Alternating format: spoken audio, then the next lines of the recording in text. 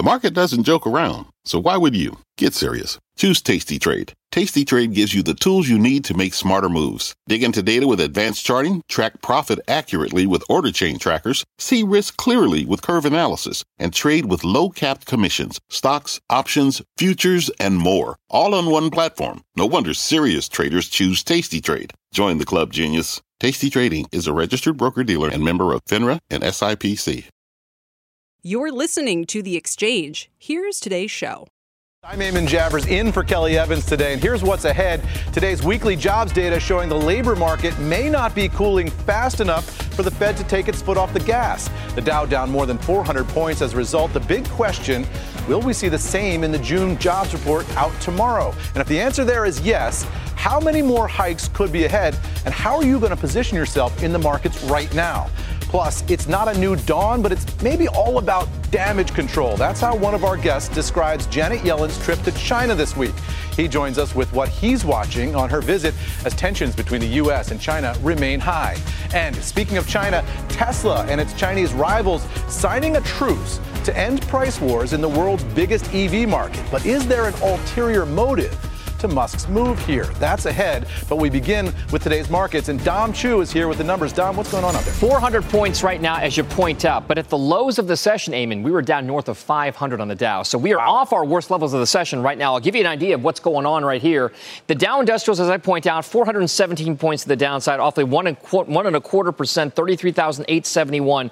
The S&P trying to hold above the 4,400 mark, 4,406, the current level. We're down about 1%, 40 points to the downside. And to give you an idea of the trading range so far today, at the highs of the session, we were still down 24 points, down 61 at the lows. So again, towards the lower end of that range, but still well off of those worst levels of the session. The NASDAQ composite off about 1% as well, 135 points to the downside, 13,657 the last trade there. From a macro perspective, Eamon spoke a little bit about the rate worries, about what's happening with inflation and jobs and everything else and what that could mean for a hike in interest rates. Well, that's taking some of the steam out of WTI crude prices. They are now actually tilting just slightly positive. They've been negative for pretty much the entire session, as worries just about the economic condition of the world right now really keeps oil in a range-bound area, just around $70 a barrel. We'll keep a close eye on those crude oil prices. And then if you take a look at the interest rate picture, we saw a breakout above 4% for the 10-year note yield, above 5% for the 2-year note yield. We're still there, so it's higher in terms of rates across the board. The 2-year, 10-year spread, which shows that inversion, right? It's now at about 98 basis points overall. We are still hovering near some of the most inverted levels over the course of the last year, and even to that, going back decades. So that's something to watch. And by the way, that interest rate complex is leading to some severe underperformance in key parts of the financial world, specifically the regional banks. If you take a look at some of those names, take a look at Bank of Hawaii, Comerica, U.S. Bank, and others. Intraday so far, all off around 2.5% to 5%. Some of the biggest laggards, concerns about the economy, what it means for commercial real estate, lending, and everything else. Eamon, watch those regional banks. I'll send things back over to you. Yeah, regional banks and commercial real estate. Absolutely. Dom, thanks for that. Now let's get right to this morning's jobs data that tanked the market. Steve Leisman is here with to break down these numbers. And Steve, this was a blockbuster number, right? So that's good, right? Or not? You got to get with the program. Right. Eamon, we want jobs not to no, we want strong jobs. We want strong wages. It feels morally weird to root against the jobs market, doesn't it? It's morally weird, but we also want the Fed to stop hiking and not cause a recession. Yep. Here's what happened. Strong jobs and service sector data combined with hawkish Fed talk prompted the street to rethink its outlook for rate hikes, push down stocks, and raising bond yields. ADP private sector payroll growth, as Eamon said, more than double the estimate at 497. Could be an outlier, but does confirm some high-frequency data we reported yesterday, suggesting a strong jobs report on the way tomorrow morning. The service sector and education health services drove the hiring. Jobless claims were higher, but not much higher, and not much of an increase so far in continuing claims. That suggests those who lose work and apply for claims are pretty quickly finding work. ISM service index beating expectations, and the employment component of that index growing as well. All this raises questions. Is that 240,000 mark yesterday with a Wall Street estimate for the jobs report? Could it be on the weak side, and whether the market should be thinking more like the Fed does about 2 more hikes this year. Here are the probabilities. Dom just showed you got to pay attention what it meant for interest rates. Here's what it means in the Fed funds futures market. You can see there about an 80-90% probability of a hike in July. But that second hike, creeping up for some possibility, almost 30% for September, and then more getting closer to the 50% mark for the November hike. Meanwhile, New Dallas Fed President Lori Logan making some very hawkish remarks, saying the Fed ought to hike again. And what she did was dismiss factors like the lagged effects of prior rate hikes and tightening banking credit standards that some thought might have stayed the Fed's hands. Those are not big issues right now. Eamon and I will get a chance tomorrow morning to talk about all this with Austan Goolsbee, the Chicago Fed president. We'll have him on exclusively tomorrow morning at 11:30. That's going to be a great conversation, Steve. I'm definitely going to tune into that one. Stick around here, though, meanwhile, for another view on the job market. Let's bring in someone who has a front row seat to labor trends. That's Recruiter.com chairman Evan Sohn. Evan, one of the trends that caught our eye in your latest report is that applicant volume and wages remain stagnant in June, which is a good thing in the fight against inflation, right? Absolutely. Sentiment was down in the recruiter sentiment, but we saw applications either increasing. 33% actually saw applications increasing. We're seeing compensation still be number one reason, and we're seeing compensation actually increasing. Why is that? What's driving the compensation increase? I ask as someone who has a salary. It's got to be that people are looking for jobs that pay more money. We think people are worried about the recession. They're worried about the economy. They're worried about inflation.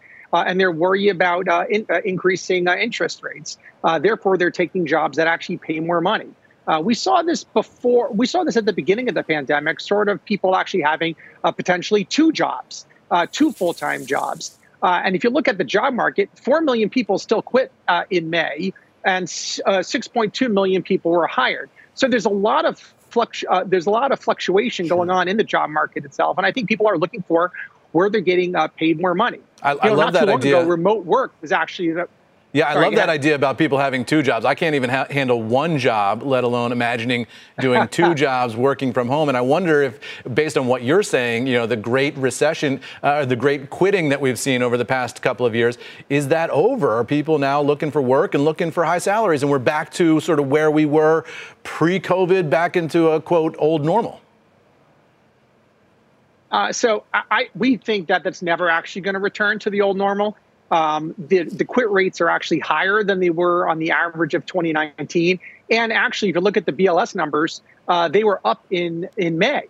So up March, April, May, consecutively up. Over 4 million people quit their jobs in May.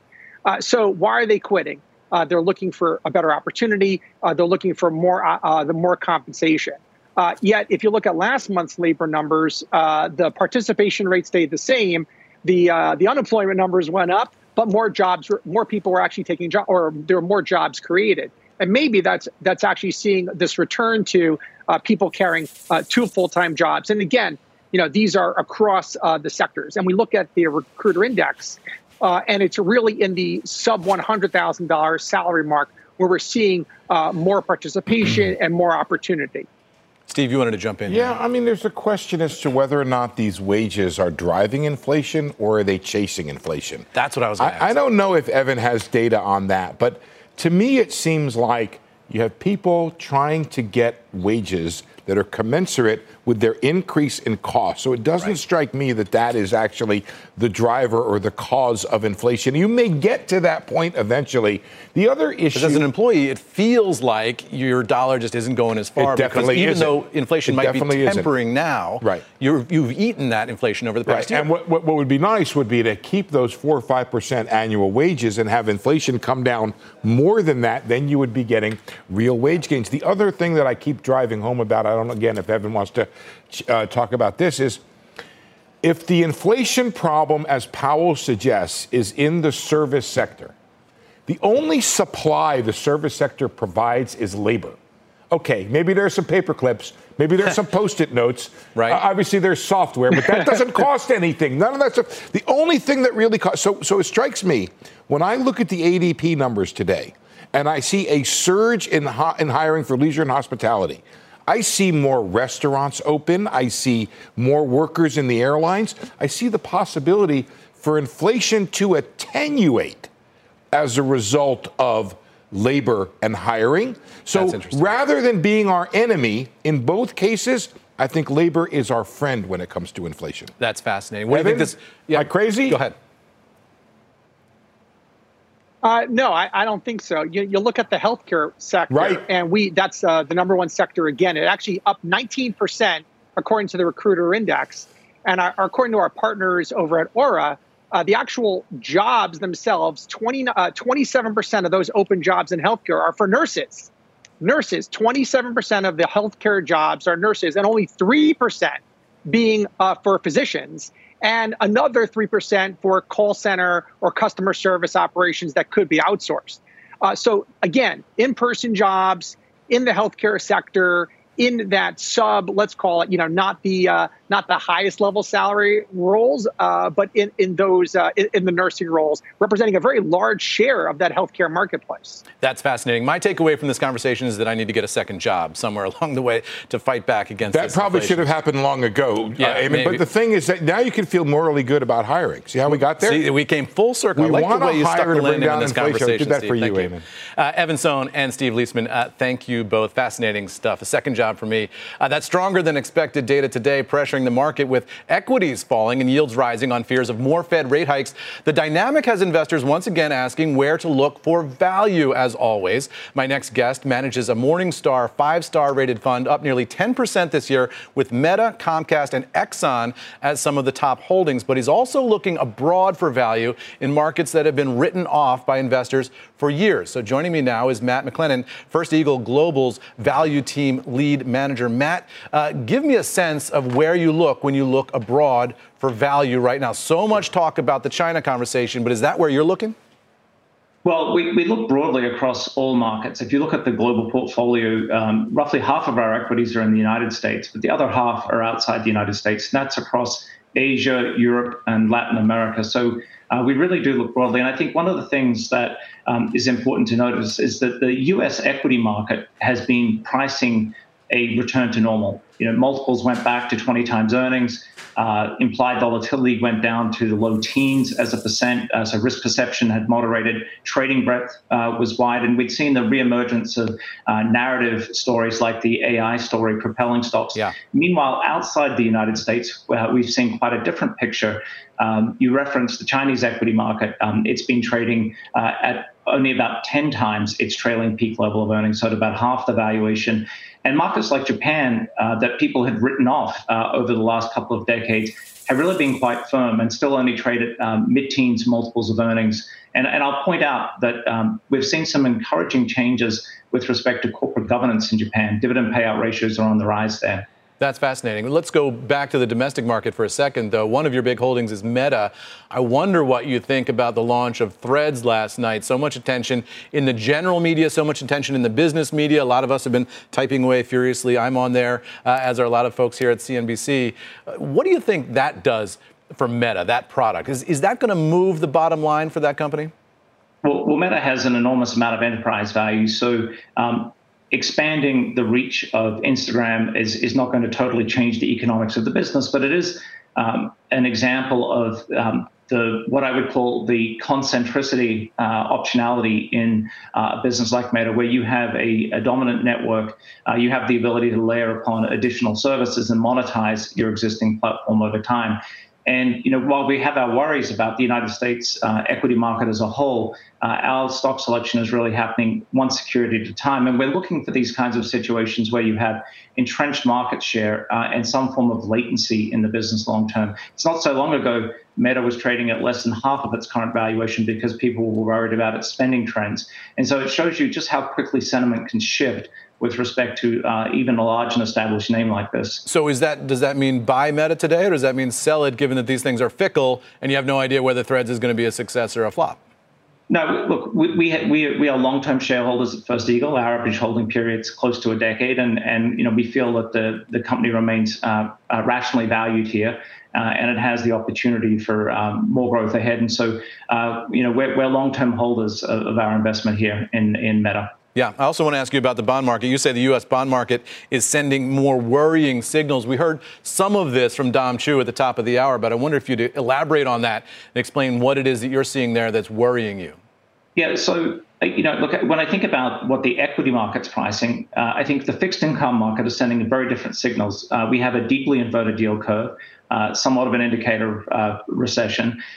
Beyond that, we see spreads widening for corporate credits, and particular subsegments of the corporate credit market, say the CLO market, are essentially shut down. And so the bond market, on the one hand, is saying, inflation is set to return to normal. On the other hand, I think it's implying that the path to get there could be more challenging than the equity market is pricing at this point in time. And I think one of the things that potentially explains this tension between the equity market and the bond market is that everyone's very focused on monetary policy, but I think there hasn't been enough focus on fiscal policy. The budget deficit expanded from just under 4% of GDP last July to just under 8% of GDP. And so we've seen a massive fiscal expansion. And I think that raises the risk of longer-term stagflation risk if it's not addressed.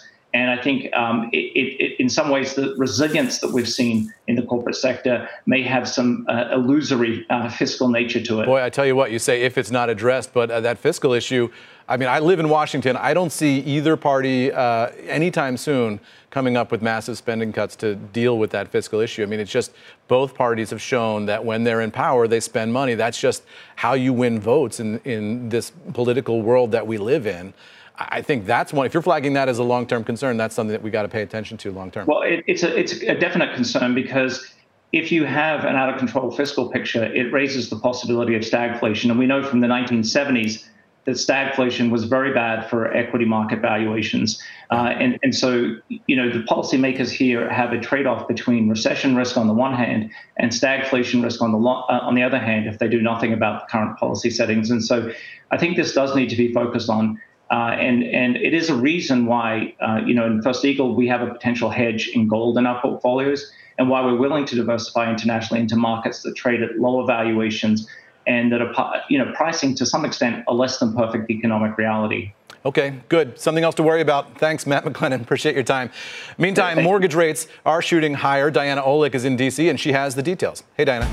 Hey, Eamon. Yeah, the average rate on the 30-year fixed jumped 14 basis points today to 7.22%. Thanks to that much stronger than expected ADP jobs report. That's the highest rate since last November. Rates had already begun rising last week, crossing over that critical 7% line, and that had a direct effect on mortgage demand. Applications for a mortgage to purchase a home, which had been rising for 3 straight weeks, dropped 5% for the week and were 22% lower than the same week 1 year ago. Interesting, though, the average loan size for a purchase application dropped to its lowest level since January of this year, and that was likely driven by a drop in home buying in some of the higher price markets and then more activity on the lower end. Now, applications to refinance a home loan fell 4% for the week and were 30% lower than the same week a year ago. Earlier today on Squawk Box, the CEO of Compass Real Estate, Robert Refkin, said 7% is now the new normal and people are accepting it.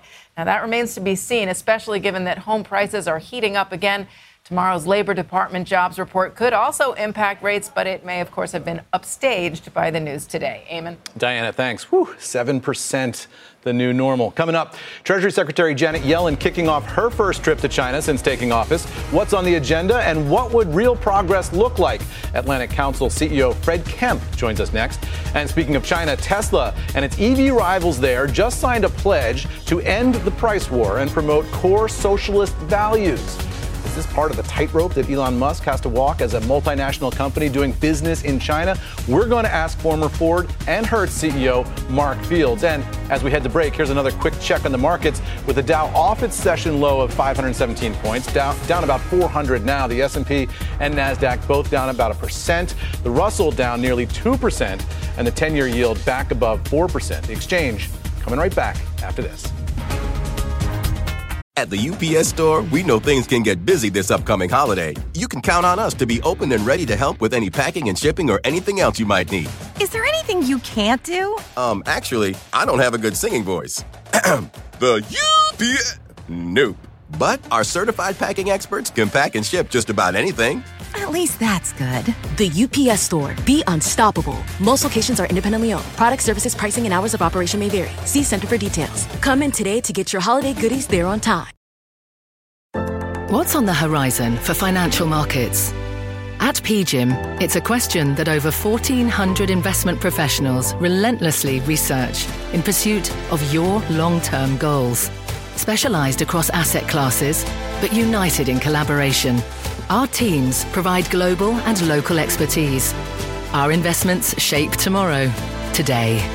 Pursue your tomorrow with PGIM, a leading global asset manager.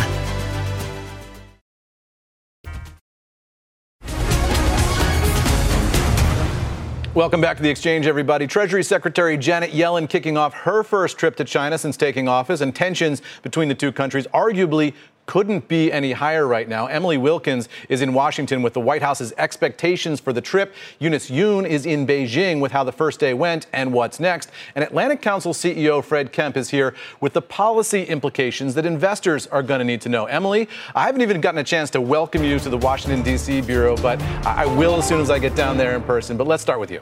Well, I'm very much looking forward to finally meeting you in person. But Yellen's trip, it's really part of this bigger effort by the Biden administration to strengthen lines of communication with Beijing. The administration has downplayed expectations for this trip, saying that it does not expect any specific policy breakthroughs, but it wants to lay the groundwork for future communications. And it's a similar to message to what we heard when Secretary of State Antony Blinken went to China last month.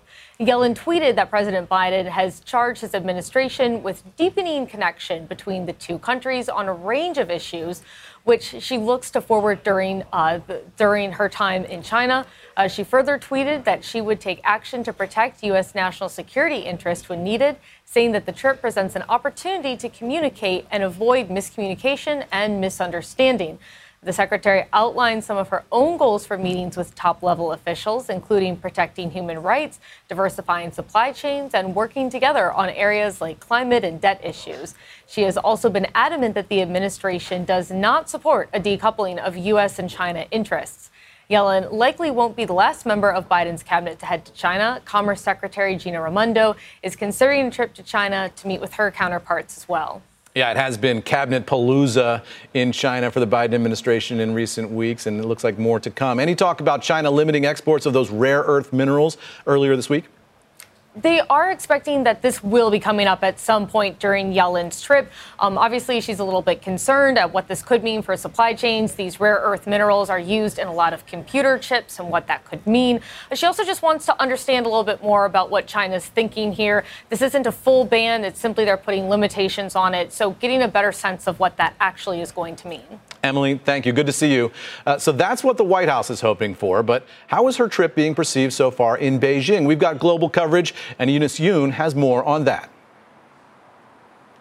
Thanks, Eamon. Well, Treasury Secretary Yellen has a long day ahead of her on Friday. A senior Treasury official said that on her first day of meetings with Chinese officials, she's going to start off with a sit-down with the former Vice Premier Liu He. He's the man who negotiated the trade deal with the U.S., with the Trump administration for China.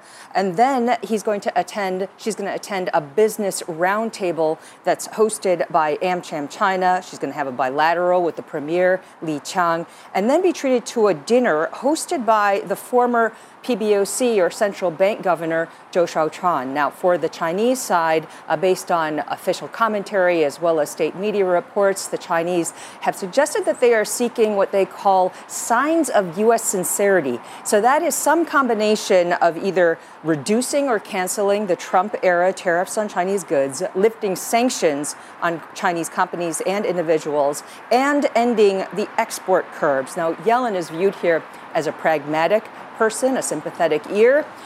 She has previously said that she wasn't so sure about the benefits of the tariffs, and also has called decoupling something that the Chinese also don't really like, disastrous. She's also said that she's coming here looking to find common ground, and that's exactly what the Chinese would like to do as well. Amen? Eunice, so interesting what you flagged here, because based on the schedule, it looks as though she's meeting more with officials who used to be in their jobs, the former officials, rather than those who are currently in their jobs. And, you know, in Washington, this is true also. Sometimes the real power source is the people who are the formers, not the people who are just getting up to speed in the jobs right now. Yeah, that's true. And, it came up in when the senior Treasury official had come and briefed reporters. People were asking, isn't that kind of unusual that she would be doing it? And that official had said that actually they didn't feel that it was unusual at all, that these are close friends, people that she knows well, and also who are very well known within international financial circles. But one thing that is important to keep in mind is that she is here through the weekend. And the expectation is still there that she's going to meet with President Xi Jinping's new economic team. Yeah, that's fascinating, Eunice. Really appreciate it. Janet Yellen, definitely a long history there. My next guest says Treasury Secretary Yellen's visit to China is all about damage control, not a new dawn for relations or anything like that. Joining me now is Fred Kemp. He is the president and CEO of the Atlantic Council and a CNBC contributor. Fred, you say that like it's a bad thing almost. This is not a new dawn for relations. This is just about damage control. But it kind of makes me feel like damage control is what we need right now. This relationship has been deteriorating so much over the past couple of months, hasn't it? Eamon, I couldn't agree more with you. I think the damage control is an end of itself. And part of that damage control is for Janet Yellen to have, and she's talked about this a lot, have closer relationships. She has close relationships from her time in the Fed in China, but she doesn't have relationships with the new team that she's dealing with as Treasury Secretary. So she's underscored that she really needs to just get to know these people and talk to them. We're getting signals from Treasury they don't expect any breakthroughs on any of the different fronts. Yeah, I wanted to ask you about that. Sorry? Go ahead. I want to ask you that. I'm just going to put a pin in that idea of what they expect in terms of breakthroughs, but finish your sentence. Well, they're trying to, I think from the U.S. side, they're trying to calm waters. We're in a geopolitically and geoeconomically incredibly fragile, volatile period. It's the worst stage Chinese-U.S. relations have ever been in. But look at it from the Chinese side. People say, well, the Chinese are saying that we're involved in economic, political suppression. So why would you want to meet with us at this time? Well, all you have to do is look at the statistics. You have a 20% trade fall. 20% youth unemployment. You have exports shrinking by 7.5%. Last year, you had foreign direct investment. This is a huge number, Eamon. Foreign direct investment fall by 72% to $42.5 billion. That's huge. What's happening is global investors, not just U.S. investors, also European investors, are getting more and more wary and more worried about investing in China. They're at 5.3% growth, says the IMF. But other forecasters are downgrading them. So we want to calm waters. The U.S. wants to calm waters. Certainly Biden doesn't want a crisis on top of the Russia crisis when he goes into an election year. And from the China side, they have to put a floor under their economic decline and start building up again and start growing again at paces they were growing before. So you raised this question, I put a pin in it, this idea that Treasury is sort of avoiding saying exactly what the deliverables are going to be. I can tell you as a reporter covering these kinds of trips over the years, what you try to do in the week before the trip is get out of the officials that you're covering what their sense is of the deliverables from that trip. You want to know what are they going to get out of this. They always try to avoid telling you that because they want to underpromise and overdeliver. But let me put you on the spot with that same question. What do you think a win here for Janet Yellen would look like? What are the deliverables in the win column if she can get them? So we'll have to see what they say in whatever communique or press release. But what we know she'll want to do is she'll want to get a little bit of a read on the Chinese economic outlook. If it's really as bad as it seems, 5.3% and going down, then the global economic outlook depends on that, and also U.S. growth can be influenced by that as well. Can she get? Let me just ask a question on that. I'm sorry to interrupt again, but let me just ask a question on that. Can she get real information while she's there? I mean, you've seen these trips. There's a lot of pomp and circumstance. She's going to be surrounded and buffeted by Chinese officials who are, meeting and greeting all day long, every day. Is she going to have access to real on-the-ground economic information about what's going on in China while she's there? It's going to be trade for trade. What do you have to show us? And we'll show you. There's no doubt that the Chinese have been obfuscating more than they used to on their trade figures, but they're more likely to tell Janet Yellen than they are to tell you and me. Oh, that's interesting. Okay, so the big win is just information? Yeah, but then technology. I think the fight, the struggle, the competition for the commanding heights in technology is really what this is all about right now. The Chinese implemented these or announced these new sanctions to be implemented August 1st on words. I mean, I didn't know about these two elements of semiconductors that they put export controls on over the weekend, germanium and granium or whatever. But at least I've been reading about them now. But this was a shot across the bow as she comes in, and it's a shot across the bow to answer the restrictions we've been putting on semiconductors and also cloud computing. They're afraid that's going to come. So she'll want to know, what are your plans for decoupling? What are your plans for cutting off technology exports? How's that going to affect our supply side? And they're going to want to know, well, what further restrictions are you going to put on U.S. technology exports to us? And so, again, I'm not sure how much of that's going to show up in a communique, but that may be the most sensitive and the most important part of the whole communication. Yeah, so she might walk out of there with some information about what's going on really in the Chinese economy right now, and maybe what the Chinese government's plans are to do next. Really great insights. Thank you, Fred Kemp, with the Atlantic Council, for your time today. And coming up, you can't spell Threads without ads. So now that Meta's so-called Twitter killer is out, what's the scuttlebutt in the advertising world? And will big brands be willing to pay up for another social media platform? We're going to debate that one. And as we head to break, take a look at the Dow heat map with Microsoft and United Health, the only stocks in the green right now. You can see them on the upper left there. Markets well off session lows. The Exchange back after this. At the UPS Store, we know things can get busy this upcoming holiday. You can count on us to be open and ready to help with any packing and shipping or anything else you might need. Is there anything you can't do? Actually, I don't have a good singing voice. The UPS... Nope. But our certified packing experts can pack and ship just about anything.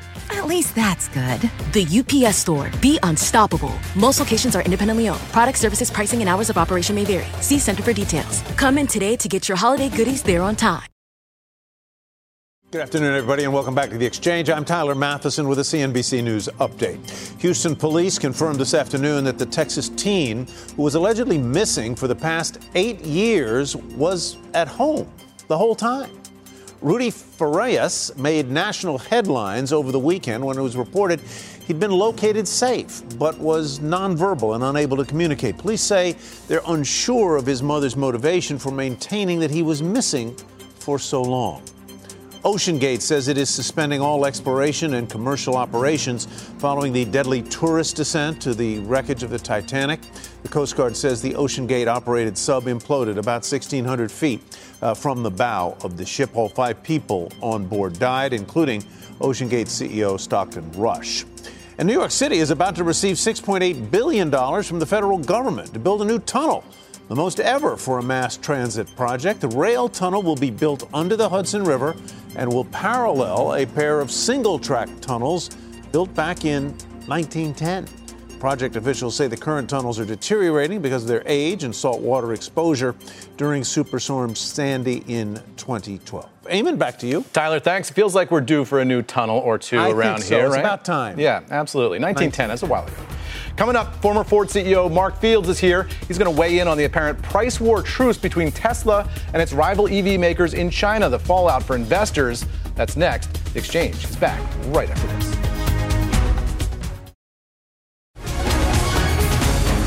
And welcome back to The Exchange. Elon Musk's Tesla has joined Chinese automakers in a deal to rein in prices, signaling a truce in the EV market price wars. Tesla and its Chinese rivals pledging to maintain fair competition and avoid abnormal pricing to help stabilize the market for consumers. This comes after Tesla began slashing prices earlier this year in the face of rising competition. So for more on all that, let's bring in somebody who knows about this market, Mark Fields. He's the former Ford CEO and a CNBC contributor. Mark, first question I have for you, I look at this, it's fascinating, and I think, man, if you did this in the United States, you'd have a federal antitrust investigation in about 5 minutes, wouldn't you? Absolutely. I mean, talk about antitrust violations about trying to coordinate pricing. Right. Yeah, this would not fly in the U.S. I mean, this is literally the automakers getting together and setting a floor for prices. Yeah, exactly. Well, listen, at the end of the day, this was pushed by the Chinese government and Tesla's competitors, in particular, the Ministry of Industry and Information Technology, because, you know, they basically told the China Dealer or Association of Automobile Manufacturers, listen, you guys got to get together. Tesla, you started this price war. The health of the automotive infrastructure and ecosystem in China is extremely important. We as the government have put a lot of policies in place this year to support it. And we can't afford to have our own Chinese homegrown competitors continue to burn through cash and have a price destruction. But so I'll tell you what. Tesla. Mark, as an investor, I would look at this and say, well, this might be a signal that Tesla can't win in China, right? Because the thumb is on the scale for the homegrown competitors. The government is literally saying to Tesla, stop doing the things you need to do to win in China. Well, in my view, this is bad news for Tesla because it basically handcuffs them. If you think about it, their Chinese competitors are coming out with very, very good product. And the reasons that Tesla took the price cuts earlier this year is because they were losing market share. So when you take that pricing lever away, the good news for Tesla is their margins will be better because they won't be cutting their pricing. The bad news is their market share will continue to go down and their volume could continue to struggle, which means their plant will be running at under capacity, which is going to be a big drain on them because that's their biggest plant. I'll tell you what, I just finished a documentary on Chinese corporate espionage against American companies. It's airing, here's the plug, it's airing regularly on CNBC these days. But in that documentary, one of the experts that we interviewed said that he was in China talking to auto suppliers, the people who supply parts to Tesla in China. And he said one of those companies told him a Chinese competitor of Tesla came to them and said, give us the same parts that you give to Tesla. Exactly the same. We'll fit them into our cars. So if that's the environment that you're operating in Tesla, they're telling you can't do your own pricing strategy. Your competitors are buying your parts from your own suppliers. How can you possibly make any headway there? Well, listen, they have a decent business there. It is their biggest market. And even there is a lot of value to Tesla worldwide to competing in China, not only because of economies of scale, but when you're facing the most competitive competitors in China, which they are right now, they can take those learnings and use them in other markets. But the bottom line is the Chinese government, with this agreement, basically just made it a lot harder for their business. And the visit that Musk made about 2-3 weeks ago wasn't to go sit down and have tea. It was the government saying, you will probably do this or you're going to face some consequences. Yeah, I flagged this in the intro. They use this term abnormal pricing. They say we want to avoid abnormal pricing. But Tesla's been doing some abnormal pricing here in the United States, which has gotten its competitors here a little bit worried, right? I mean, they've done this price cut strategy here. Are their prices here abnormal? Well, they're looking at it. First off, they have pricing freedom, right? They're looking at their business. And Elon has basically said, listen, I'm willing to sacrifice margins for volume because the EV market is growing. The established competitors are just introducing product now. So it's a little bit of a land grab.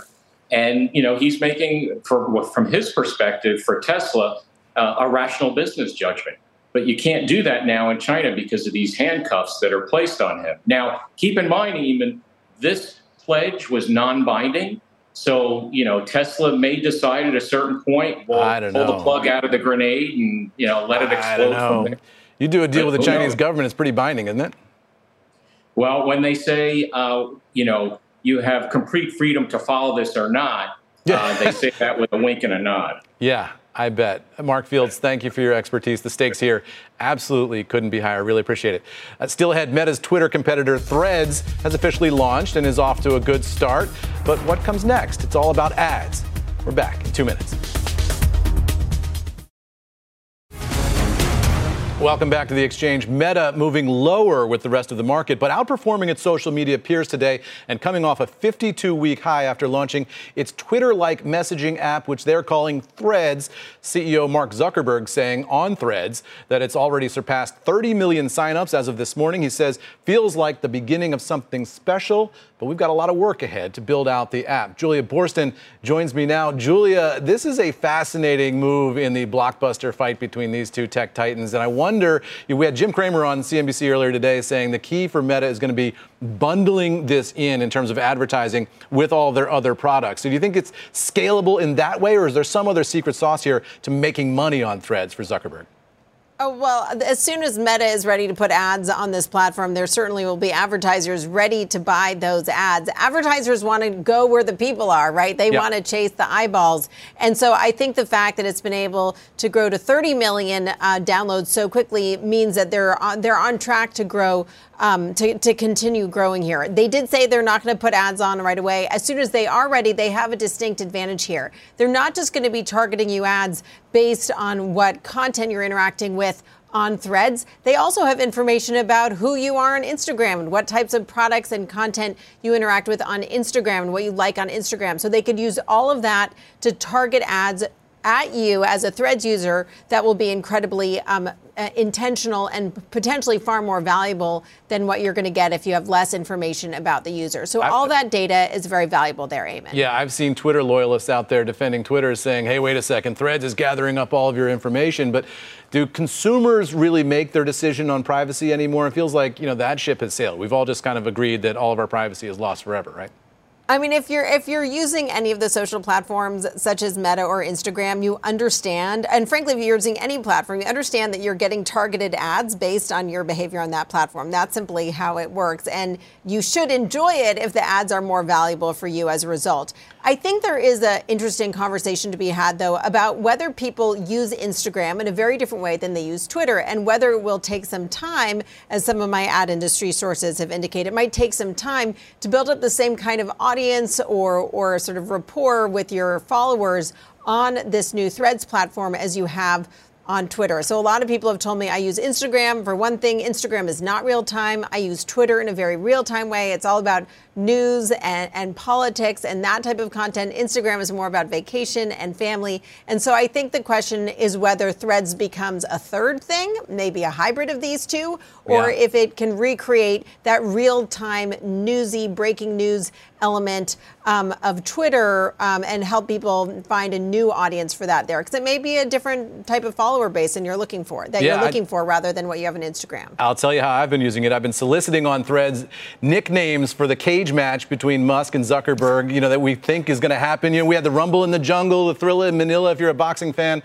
What is this one going to be called? I said it should be called The Rage in Middle Age, but one of my Threads followers, Tom Teague, said he thinks it should be called The Fray by the Bay. So there is some creativity out there on Threads already. Julia Borson, thanks so much. Really appreciate it.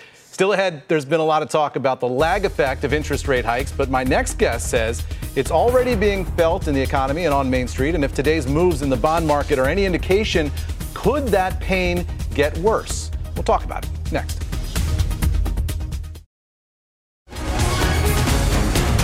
And welcome back to the Exchange. Stocks down today, but well off session lows right now. But it's the bond market where we're seeing some really big moves today. The 2-year Treasury yield hitting the highest level in 16 years on the heels of stronger than expected weekly job data. And 16 years ago, that was the great financial crisis just around the corner. So are we not paying enough attention to the warning signs the bond market is flashing before our very eyes right now? With us is CNBC contributor Peter Boockvar. He's the chief investment officer at Bleakley Financial Group, along with our very own Dom Chu. Both of you, thank you for being here. Peter, what do you make of this? So yields are back to where they were right before SVB collapsed, when the market assumed that the Fed was going to continue to raise rates. And then, of course, what happened with the banks, that dissipated. And now we're right back. But back then, the S&P 500 was around 4,000, 4,100. Here we are, 4,400, with really no change in earnings expectations relative to then to here, on the cusp of an earnings season. That's going to be, I think, an interesting reality check. Is that a sign that investors are confident that the banks have cleaned up their act and that there are no more problems out there? Or is it just sort of the narrative faded and we've moved on and it's attention deficit disorder marketing? I think there's some confidence that we're not going to see any more major bank failures. But I think that the confidence is dissipating in terms of the economic impact of higher interest rates and how banks have reined it in terms of credit extension. And it's not just banks. It's the IPO calendar, notwithstanding a few over the past couple weeks. It's VC funding. It's leverage loan funding. I mean, there is a credit dry up that's happening where the government essentially is crowding out the private sector because people are putting their money in treasuries and money market funds. Dom, you were talking about the bond market at the top of the show. We had Diana Olick on talking about housing, mortgage rates at 7%, that being sort of the new normal right now. Boy, you wonder what that means for buyers. It's not, I mean, the interesting part about the housing dynamic right now, and it's something that Diana has spoken a lot about, is interest rates are at very much the center of what's going on right now. Yeah. But the real estate market is right now constrained because there just aren't deals getting done. There's no supply of housing out there. Those people who are in homes and are already borrowing to finance them are staying in those homes. I'll tell you what, I've done almost no smart financial things in my life, but one of the ones that I did was refinancing at 3% in December of 21. Right. If you've got a 2 I think or I'm 3 living in that handle, house until I die, right? Correct. I mean, there's no way I can sell. You're not the only person who feels that way. And so it's also changing some of the way that demographics work, because normally what you have people doing is when their kids kind of get older and leave the house, they might downsize, right? They might try to find something smaller, cash out, and go somewhere else. Yeah. The problem right now is there's nothing to move into. And even if you did and you had to borrow a little bit more, you're borrowing at much higher rates. So it's changed the entire, even in some of the neighborhoods and suburban metropolitan areas where schools are important. If you look at the dynamic there, it's curious, right? Because people are no longer leaving their homes once their kids get out of school. They're staying there. They can't afford to downsize. They can't afford to downsize. Which is crazy. Which is a little bit weird. So there's a very shifting dynamic right now. And I'm not sure that it's straight just because of rates doing what they're doing. There's also a change in behavior. But, Peter, this is what the Fed wants, right? They want to see this kind of change in behavior. Otherwise, they wouldn't be raising rates. Well, textbook-wise, you raise interest rates, you slow down the housing market. You see a decline in home prices to mitigate the rise in mortgage rates. We haven't seen that. Home prices have not fallen as mortgage rates have. So the housing market is actually sort of upside down from that perspective. So the Fed's actions, and you go back over 20 years of them keeping rates low that juice the housing market, the housing market's actually kind of not doing what they wanted them to because home prices are not falling. We're not loosening the opportunity for people to buy homes because home prices are high, mortgage rates are high. It's almost a stagflationary situation in the housing market. You know, we ran out of time with Diana earlier, but one of the questions I wanted to ask her is, who are these buyers at 7%, right? I mean, who are the people who are getting in saying, well, I have to buy right now? Well, it's new home buyers, right? That's the only place you're finding them. Right. And by the way, the real estate market's not the only place that you're finding this paying up or paying higher multiples. Look at the stock market over the course of the last 6 to 9 months, where interest rates have been steadily climbing, and yet multiples, the amount of money people are willing to pay for a stock, keeps rising along with the number for earnings. And by the way, Eamon, this is going to be curious. Did you know that right now the S&P trades at roughly 19 times next year's expected earnings, which is right where it was in February of 2020 before the pandemic? Just a couple of seconds left, but same question to you as on the housing market. Who are these buyers then who are saying, you know what, this is the price for me? Well, the incremental side of things. They're not new stock buyers, right? Well, they could be because the flows are still moving into certain mutual funds. But the valuation story is one where if people are still chasing something, they feel like they have to get in. That's something that they have to watch out. And by the way, I tweeted out the chart of the forward PE on both Threads and Twitter at The Domino. You can see for I'm going to follow you on Threads. Peter, last 5 seconds to you. Well, home builders are able to buy down people's mortgages. So if you're buying a new home, you're not paying the 7%. You may be getting a teaser rate from the builder. Got to go. Peter Boockvar, Dom Chu, thank you so much. That does it for The Exchange. You've been listening to The Exchange. Make sure you're subscribed to get each episode every day, same time, same place. With the Wells Fargo Active Cash Credit Card, you can earn unlimited 2% cash rewards on purchases you want and purchases you need. That means you earn 2% cash rewards on what you want, like season tickets to watch your favorite team, and 2% cash rewards on what you need, like paying for parking. That's the beauty of the Active Cash Credit Card. It's ready when you are, with unlimited 2% cash rewards. The Wells Fargo Active Cash Credit Card. That's real life ready. Terms apply. Learn more at wellsfargo.com/activecash.